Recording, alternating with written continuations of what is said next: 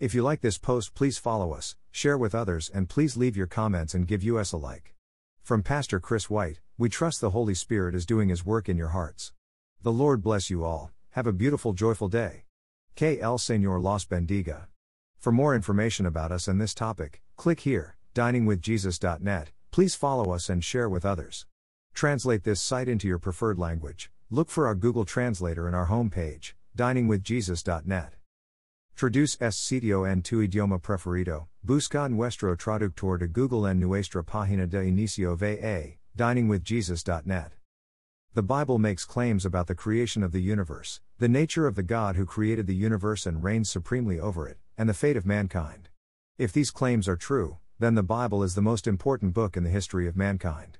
If the Bible is true, then it holds the answers to life's biggest questions. From where did I come? Why am I here? And what happens to me when I die? The importance of the Bible's message demands it receive fair consideration, and the truthfulness of its message is observable, testable, and able to withstand scrutiny. The writers of the Bible claim that the Bible is God's very word. The Apostle Paul writes that all Scripture is God-breathed, 2 Timothy 3:16. That is to say, all the words recorded in the original writing of Scripture originated from the mouth of God before ever reaching the minds and pens of the biblical writers. The Apostle Peter also writes that prophecy never had its origin in the human will, but prophets, though human, spoke from God as they were carried along by the Holy Spirit, 2 Peter 1:21. The phrase carried along is indicative of a sail being propelled by the wind. That is, the writing of Scripture was directed by the Holy Spirit. The Bible does not originate with man and is, then, a product of God and carries the authority of God. At this point, it is important not to let circular reasoning become the justification for believing the Bible. We cannot say that one should believe the Bible simply because the Bible says it should be believed. If, however, the truth claims of the Bible are found true whenever it is possible to test their veracity or are proved true during historical and scientific discovery, then the internal claims of the Bible's own trustworthiness are more compelling. The internal evidence works in tandem with the external. The internal evidence of Scripture's veracity provides many compelling arguments for why one should believe the Bible.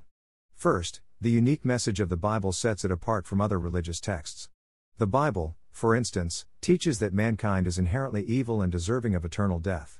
If man were responsible for the content of the Bible, the view of humanity would not be so dark. We tend to make ourselves look good. The Bible also teaches that humans can do nothing of themselves to remedy their natural state. This, too, goes against human pride. The unity of the biblical message is further reason for why one should believe the Bible.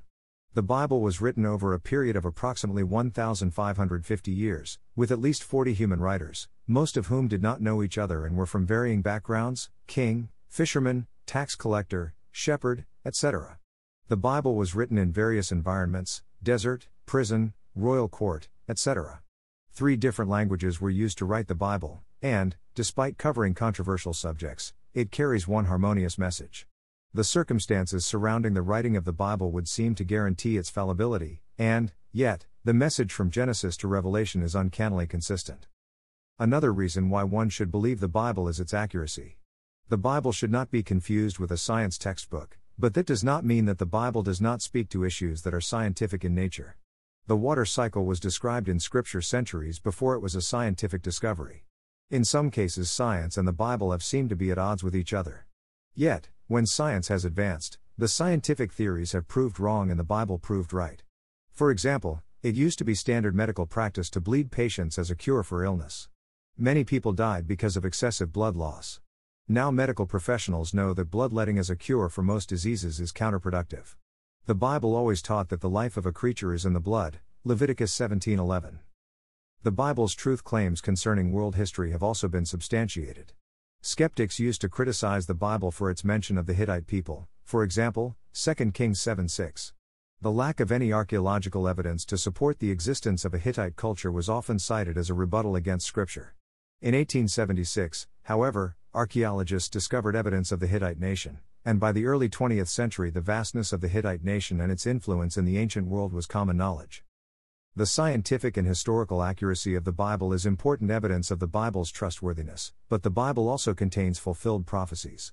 Some of the biblical writers made claims about future events centuries in advance. If any one of the events predicted had occurred, it would be astounding. But the Bible contains many, many prophecies. Some of the predictions were fulfilled in a short amount of time. Abraham and Sarah had a son, Peter denied Jesus 3 times, Paul was a witness for Jesus in Rome, etc. Other predictions were fulfilled hundreds of years later. The 300 messianic prophecies fulfilled by Jesus could not have reasonably been fulfilled by one person unless some greater power was involved. Specific prophecies like Jesus' birthplace, activities, manner of death, and resurrection demonstrate the preternatural accuracy of Scripture. When it is put to the test, the Bible is proved true in every area. Its truth extends to the spiritual, as well.